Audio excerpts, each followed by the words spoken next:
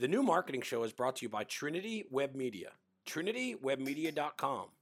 Trinity Web Media solves business problems with intelligent web development and digital marketing.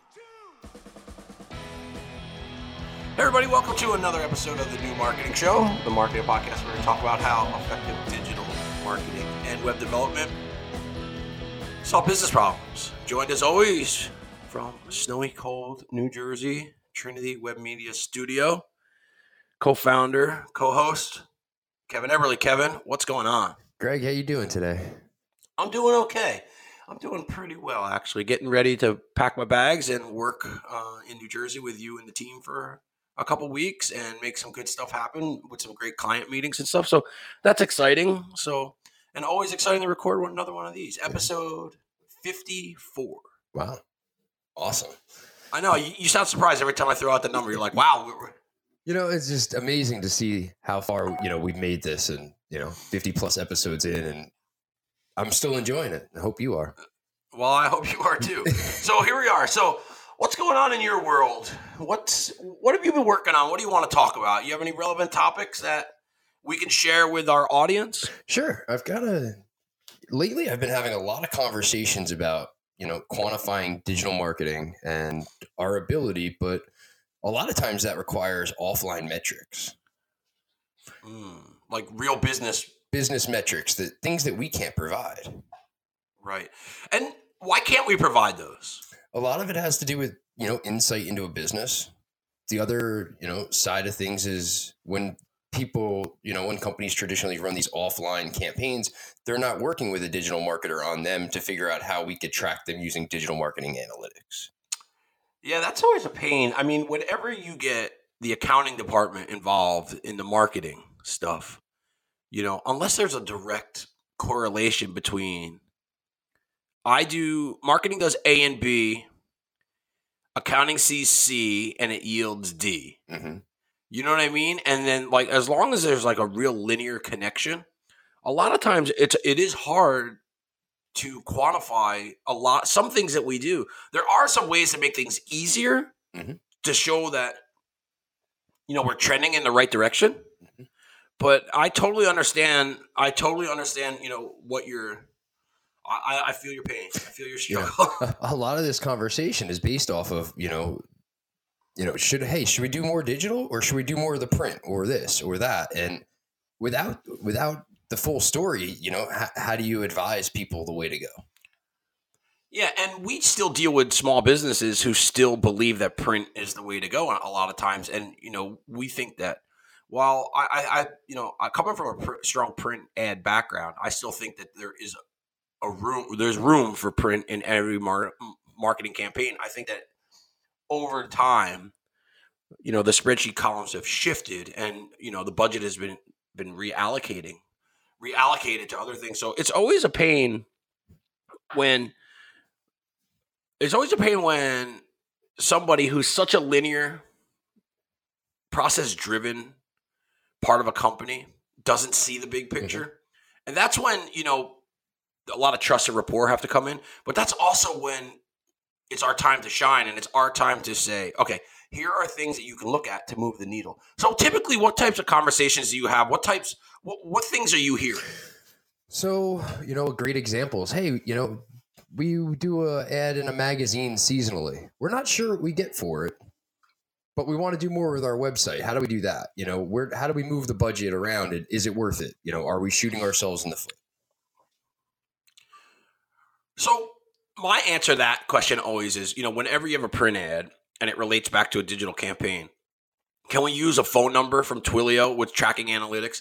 Can we use a specific URL to drive people to the site so we know they're from the print ad? And, that's the exact advice we had in conversation. And, it's always, why hasn't anybody ever told me I could do that before? Because you're working with the wrong people. Yeah. And, in all fairness to the print world, they're typically not going to refer you to huge digital analytics and tracking. It's not in their wheelhouse. It's not what they typically do.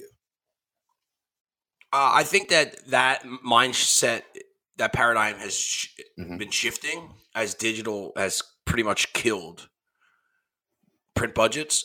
Video killed the radio star. Well, digital killed Yeah. the print company. And that's what happened, because what happens nowadays is, I think the biggest thing people have to remember is to produce content and to broadcast content in the way people like to receive it. Not a lot of people read magazines. A lot of people read newspapers. They get all their information online. Yeah, I mean, think about when you have 5 minutes you have to kill. What's your go-to? You pick your phone out of your pocket.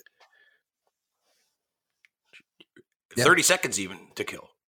The phone is out of people's pockets.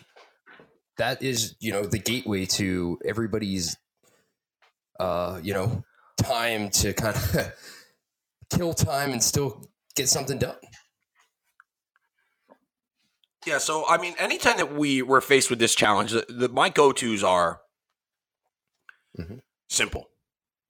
How do we go ahead and we place metrics on something that's non-digital, right?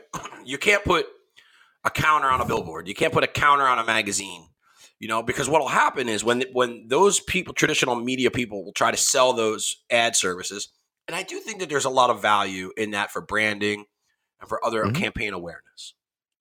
If there wasn't, companies like Nike wouldn't take out full building billboards in Times Square. You know what I mean? Or in Los Angeles. So the way that I always approach that is, let's get a specific phone number with tracking analytics on the back of it. I love Twilio. I've always used Twilio for everything that I've done there. Let's set up a special URL with a special goal path.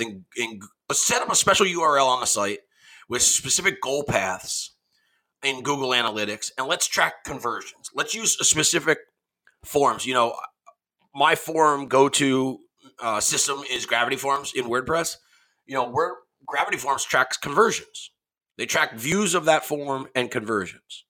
The conversions there, if everything is set up correctly, should also go ahead and match what you're doing in Google Analytics and your goal paths and your goal sets. From there, I think that it's just a matter of making things tie together.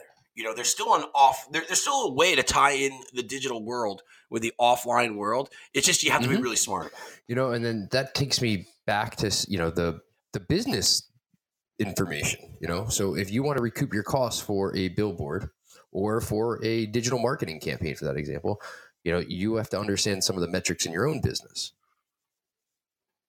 Yeah, 100%. And also you have to understand that, marketing is not sales and sales is not marketing. I think a lot of companies get out of their lanes and a lot of companies get it twisted. While marketing should support sales in everything that they do, and sales should convert what marketing brings into the trough, into the funnel, and they should do it in a congruent manner where they're all speaking the same language, and everything provides a good brand experience.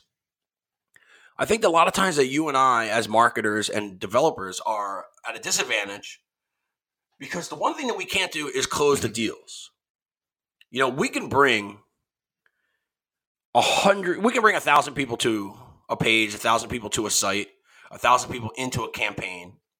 Out of that, if we do our job well and we target the right way, maybe we're using social ads, let's say for this case, we're targeting the right way, we're bringing the right people in. For us, what happens is it's a win when they fill out that form or they make that phone call and they contact the business. That's a win. We give ourselves pats on the backs and high fives and say, oh, look how great we are. Well, accounting doesn't give a shit about that. Accounting only cares when numbers hit the books.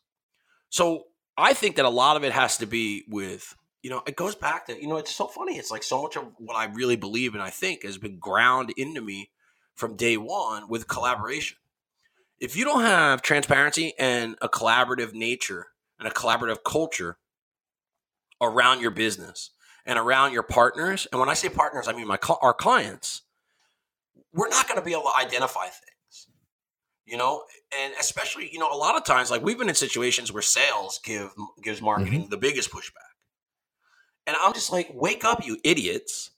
We're trying to help you bring the right people in to hasten your sales cycle and to help you make more commission or, you know, to drive the business better. But without all of that, everything working together, we're always sort of at a loss. No, and I completely agree. And it goes down to, you know, how many, you know, the business is going to have to say for every 5 leads that bring in, we can convert 2. We have a 40% close rate.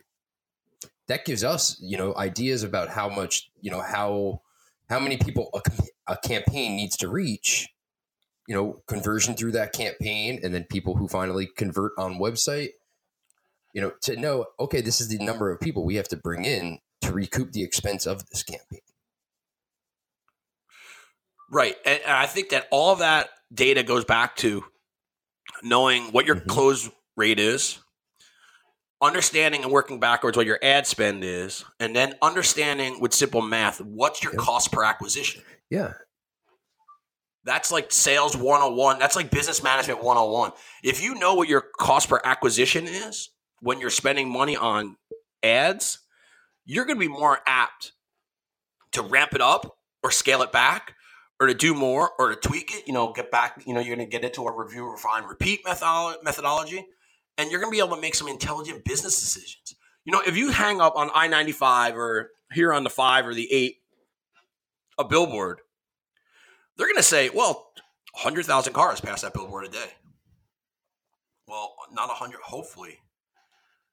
All of those cars, they're not looking up as they're driving. Yeah. You know what I mean? They're looking in a distance. And then let's go back to how long does it take for you to see a billboard and pass it by? If you see one. Probably a blink of an eye, a fraction of a second. Unless you're the passenger. Now, you want it. Yeah. Unless you're the passenger, right? But they always say 100,000 cars pass by. They never say, you know, X amount of, the study I've never heard when people want to make this case is I've never heard like, oh, well, and typically in drive time, it's a carpool of 2.25 people, you know, exactly. So it's like, okay, I get that. But like when, you know, my last WordCamp talk, when I spoke in Riverside, you know, you have 2 seconds online to get somebody's attention, 7 seconds if they know your brand. Now, unless you're walking down that freeway, you're not going to see that billboard for 7 seconds. So, and then even if you are, that's not measurable. Where we have other things in place online to tie that in, you know, to bring them back. Nobody buys anything from a billboard, right? It plants a seed. It does, and I'm using billboard. You can substitute that for print ad or anything, or radio spot. You know, we've been working with a lot of radio spots lately. And you can't do anything direct from that. You know, it's a visual or audio experience.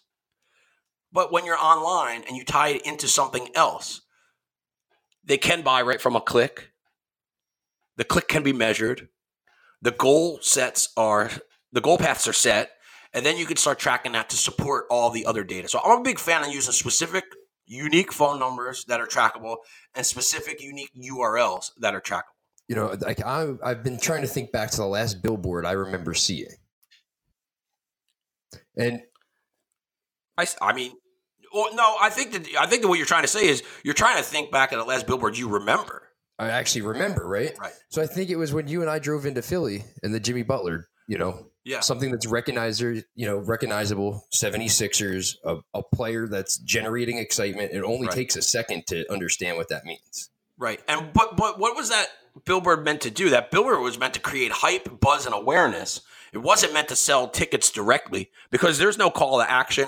And like, not everybody has a Jimmy Butler or a LeBron James or a Michael Jordan or a Kyrie Irving, whatever like that, you know, available to their business to be recognizable. And not everybody has a brand such as, in this case, the Philadelphia 76ers or like a Nike with LeBron in the big building in Times Square. Like, that's building awareness and that's building buzz to get you excited about something that's a household name. Now go back to like a something super niche, maybe a coffee catering company. How is that going to work? How's a print ad going? You know what I mean? It's just, you have to be a recognizable brand or figure that, you know, in that 1 second things make sense. New York City Fashion Week next week. Okay, that makes sense. It happens every year. I expect it this time of year. Now exactly. I know it's next week. Right. I mean, I think that there, there are. I think that what we're talking about is the right mix of people to get buy-in, to understand that you're not going to see a direct ROI. When was the last time you filled out something when somebody was like, well, how did you hear about us? Oh, I saw you on a billboard. Or, oh, I saw this print ad. You know what I mean? Like, how often did they hear that? I think that that's still in the overall ad mix of branding, right? I think that that's still relevant, and there's still something there for that. If there wasn't, people wouldn't write books. Mm-hmm. You know what I mean? Like people, I mean, there are two types of people. People who get rich from writing books, small portion. People who write books for brand awareness and a subject matter expertise play. Yeah.